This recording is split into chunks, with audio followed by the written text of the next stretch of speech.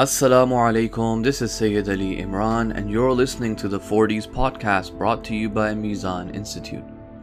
This is episode 73, The Good of the World and Hereafter. In hadith number 32 we read, a man wrote to Imam al-Hussein alayhi salam, O my master, inform me how to attain the good of the world and the hereafter. So the Imam wrote back to him, in the name of Allah, the most beneficent, the most merciful. One who seeks the satisfaction of Allah, despite the anger of people, Allah is suffice for them, and one who seeks satisfaction of people, despite the anger of Allah, Allah leaves them at the disposal of those people.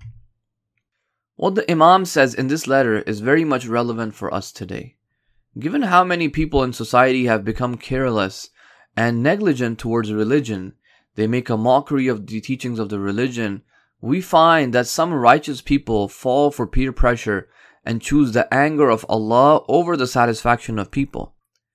If such a person continues to maintain such an attitude and continues to make the same decision, Allah subhanahu wa ta'ala eventually will let this person be at the mercy and disposal of such friends, and the person will be deprived of goodness both in this world and the hereafter.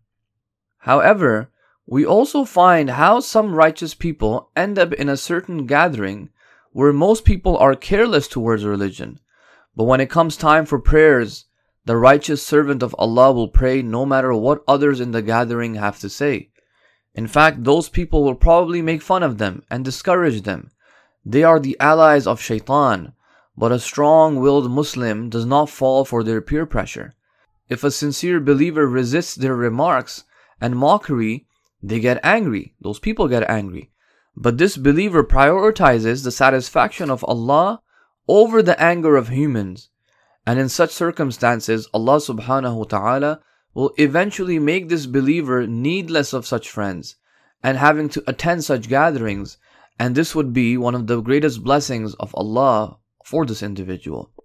Through this, a person is able to attain the goodness of both this world, which is through servitude of Allah, and as well as the goodness of the hereafter, when Allah subhanahu wa ta'ala rewards them with paradise. In the next episode, we'll read a narration from Imam Sadiq alayhi salam on humility and the difference between reasonable and foolish types of modesty. Thanks for tuning in today, and to remain updated on the latest episodes, please follow us on our social media pages. And for more great content and other podcast series, please visit us on mizaninstitute.org. Wassalamu alaikum wa rahmatullahi wa barakatuh.